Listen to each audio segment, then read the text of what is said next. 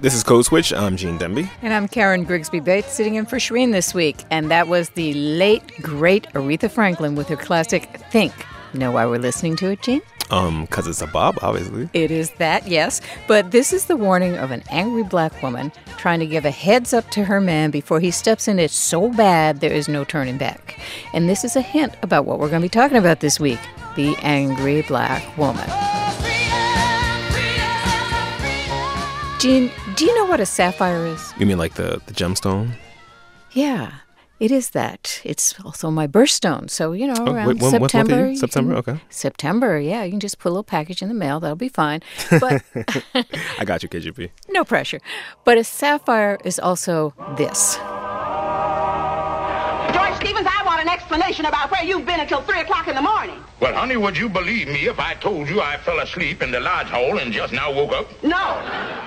That's Sapphire Stevens, wife of George Kingfish Stevens from the old Amos and Andy show from the 1950s, which is a little before your time, Gene. A little before my time. But I remember we sort of rabbit-holed a little bit in our Blackface episode about Amos and Andy. Ah, yes.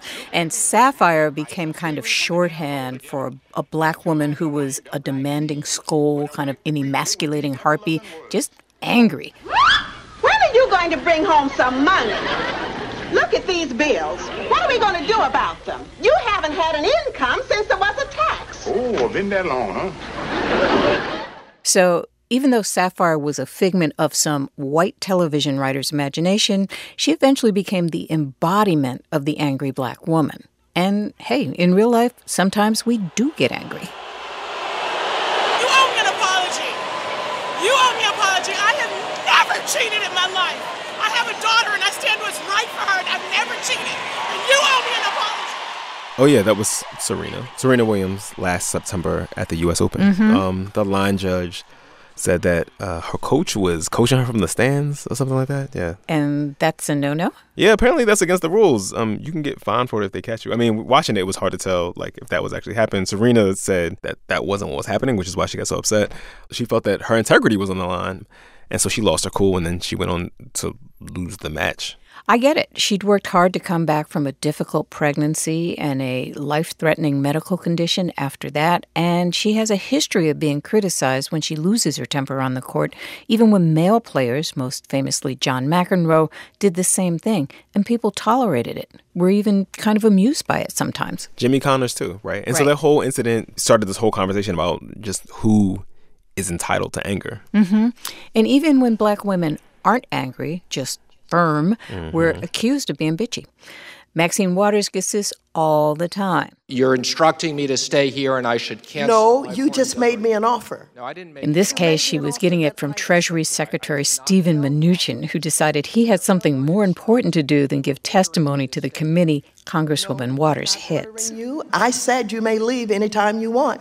And you said, okay, if that's what you want to do, I'll cancel my appointment and I'll stay here. So I'm responding to your request. If that's what you want to do. That's not what I want to do. I told you. What would you like to do?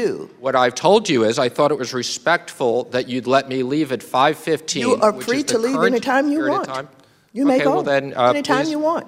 Please dismiss everybody. I believe you're supposed to take the gravel and bang it. That's Please do not instruct me as to how I'm to conduct this committee. Wow. Yeah. Yeah, he was a little bit shook. Yeah, I think it was a lot of bit shook. But us angry black women, we hella scary.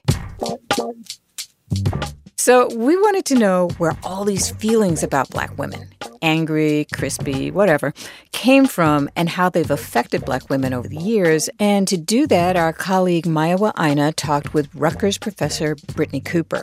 She's the author of Eloquent Rage, A Black Feminist Discovers Her Superpower. Whenever someone weaponizes anger against black women, it is designed to silence them. It is designed to discredit them and to say that they don't have a good grasp on reality, that they are overreacting, that they are being hypersensitive, that whatever set of conditions that they are responding to, that their reaction is outsized. And when we come back, we'll hear their conversation. Support for NPR and the following message come from Rothy's. Rothy's are the everyday flats for life on the go. Stylish, versatile, fully machine washable, and they go with everything from yoga pants to dresses and skirts. Best of all, there's zero break-in period thanks to their woven design, seamlessly crafted from recycled water bottles. Plus, Rothy's always come with free shipping and free returns and exchanges. Find out why BuzzFeed called them their forever shoes at rothys.com/switch. Hey y'all, so we want to tell you about a new podcast coming out this week from NPR. It's called White Lies. It's about the murder of Reverend James Reeb that took place in Selma, Alabama in 1965. 3 men were tried and acquitted, but no one was ever held to account. Until now, 50 years later, 2 journalists returned to the town where it all happened to uncover a story about guilt and memory that says as much about America today as it does about the past. Listen and subscribe to White Lies. Gene. Karen. Code Switch. Okay, so as we said before the break, our colleague Mayowa Aina had a sit-down with the author and Professor Brittany Cooper, and they talked about the image of Black women's anger and its power. The angry Black woman stereotype is part of a series of what the feminist scholar Patricia Hill Collins calls controlling images that shape the way Black women are perceived in American culture. So the original name for that stereotype was the sapphire, who is a woman perceived to be emasculating because she's always berating people, particularly men, and is not in control of her anger. And so today we typically just refer to this as the angry Black woman stereotype, which is to say that when Black women are in any other state but being joyous or laughing, they are often perceived by others to be angry. So if a Black woman is at work and she's being serious or she raises a concern, if she does that in a way that is not overly solicitous in terms of like not smiling, then folks often think that she's angry for no reason. And that can lead to the projection onto Black women of ideas of them as being threatening, being dangerous, and being unsafe, in addition to being emotionally unstable. In your book, you give lots of examples that range from Michelle Obama to your own mom and even your own experience of being stereotyped or perceived as angry. Is there any particular example that stands out to you about how that functions? Sure. So probably the most enduring example in this moment is what happens to Michelle Obama in the months after Barack Obama announced his initial candidacy for president. She gave a speech and she talked about it being the first time that she was proud of her country because it was clear that her husband would probably procure the nomination to the presidency. And, you know, that was historic. Let me tell you something. For the first time in my adult lifetime, I'm really proud of my country. And not just because Barack has done well, but because I think people are hungry for change.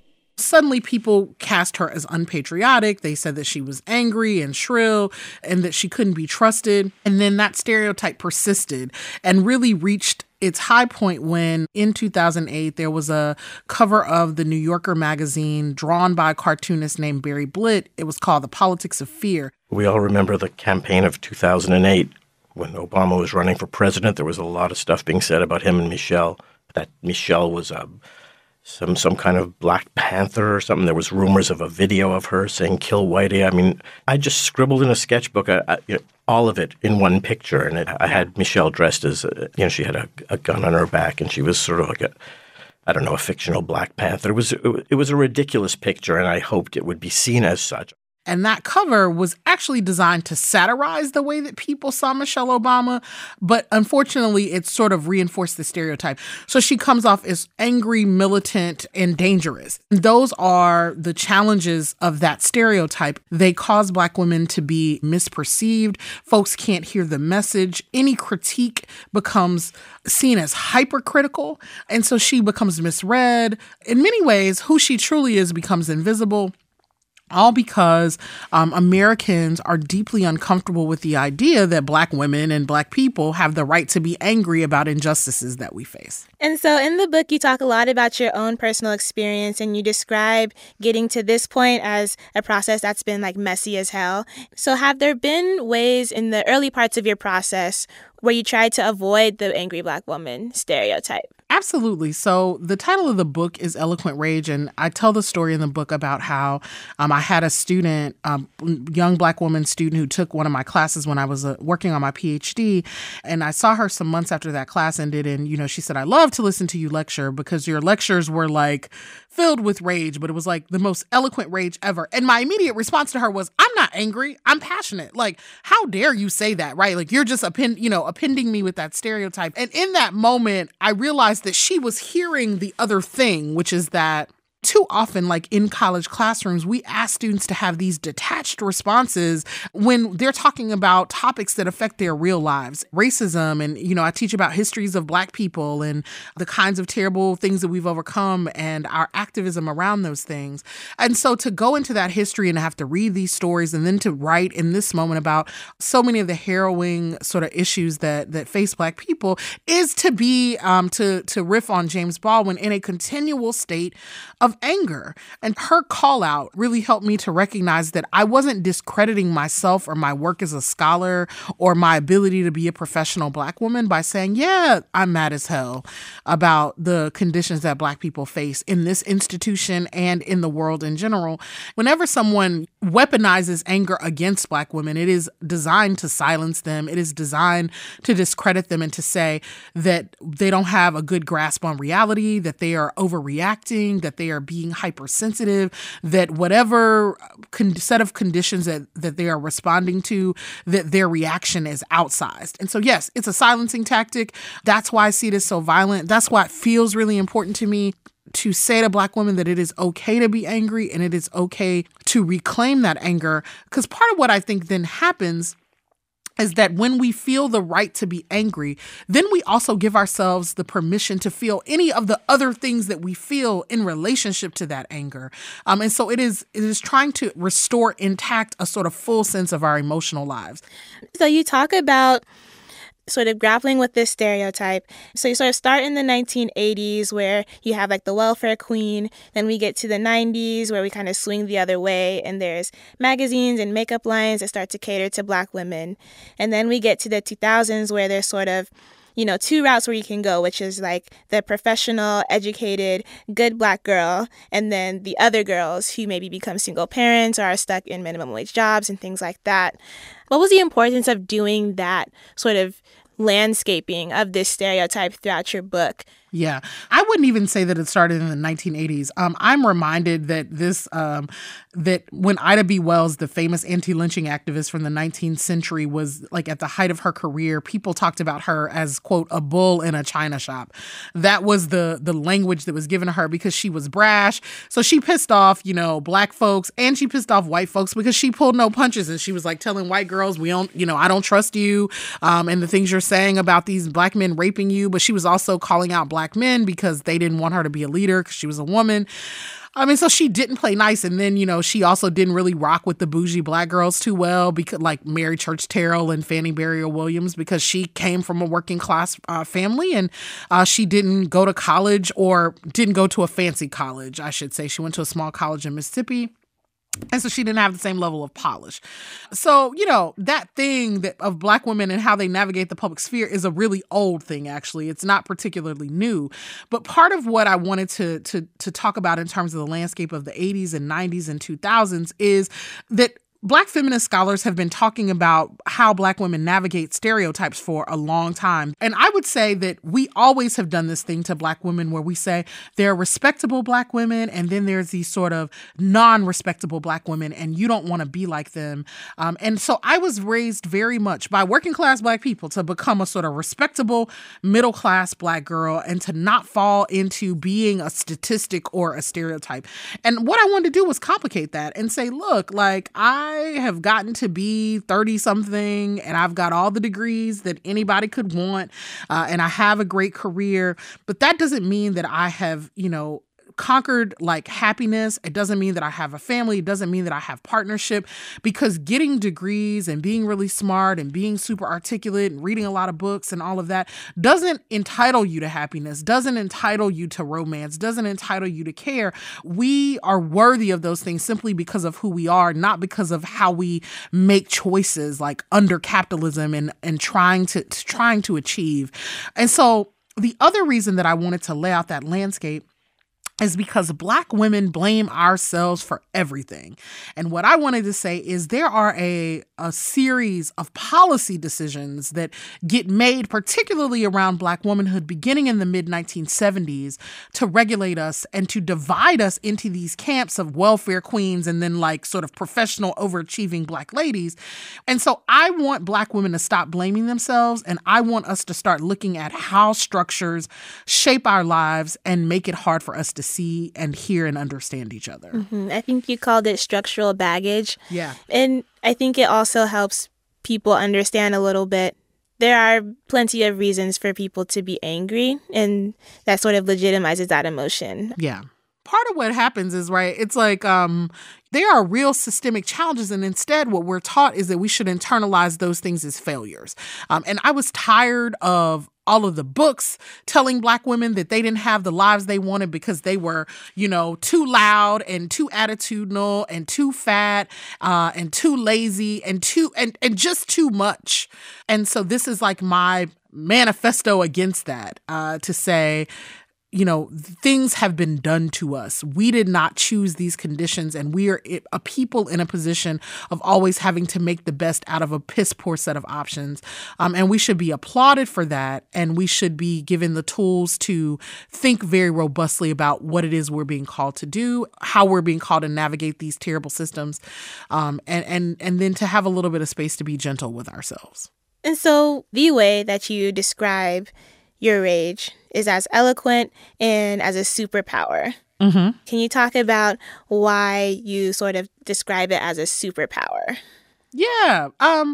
Look, I was born to a poor, single teenage mom who had been shot in the early weeks of her pregnancy with me by a former lover.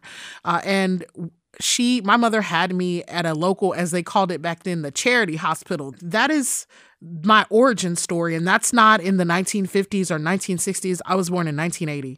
And so to have the life I have now, having come into the world in that set of conditions, what other way can you describe that but as a Black woman exercising her superpower to build something that literally does not seem possible? That is the thing that I'm trying to get at. We think about superpowers as like Batman using his smarts to outwit everybody or whatever. And I just think, the biggest superheroes we've ever have been Black women who have looked at a set of conditions that are designed for them to fail and designed to kill them and said, we're going to live anyway. And not only are we going to live, we're going to thrive, and we're going to, have levels of achievement we've never had before. Woo! Oh, here we go again. All right, before we get out of here, KGB, you an angry Black woman. Some days I am. Not fronting about that. What song is giving you life this week? Well, as a matter of fact, I've been listening to Lizzo. Jerome.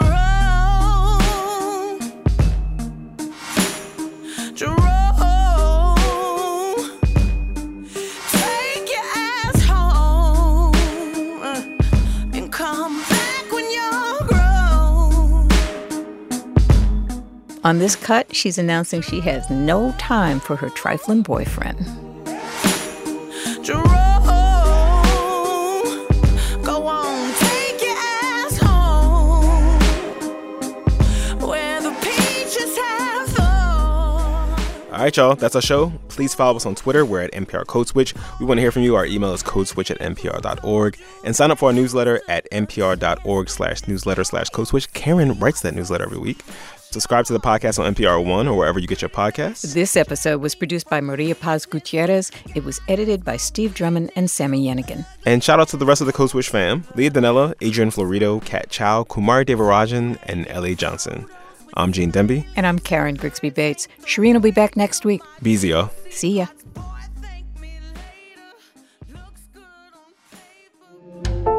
If you need to be reminded that we're all more connected than we realize, get the StoryCorps podcast and restore your faith in humanity.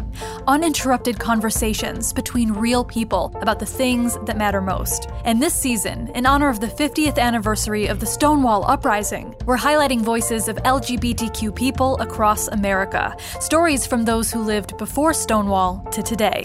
Episodes are available every Tuesday.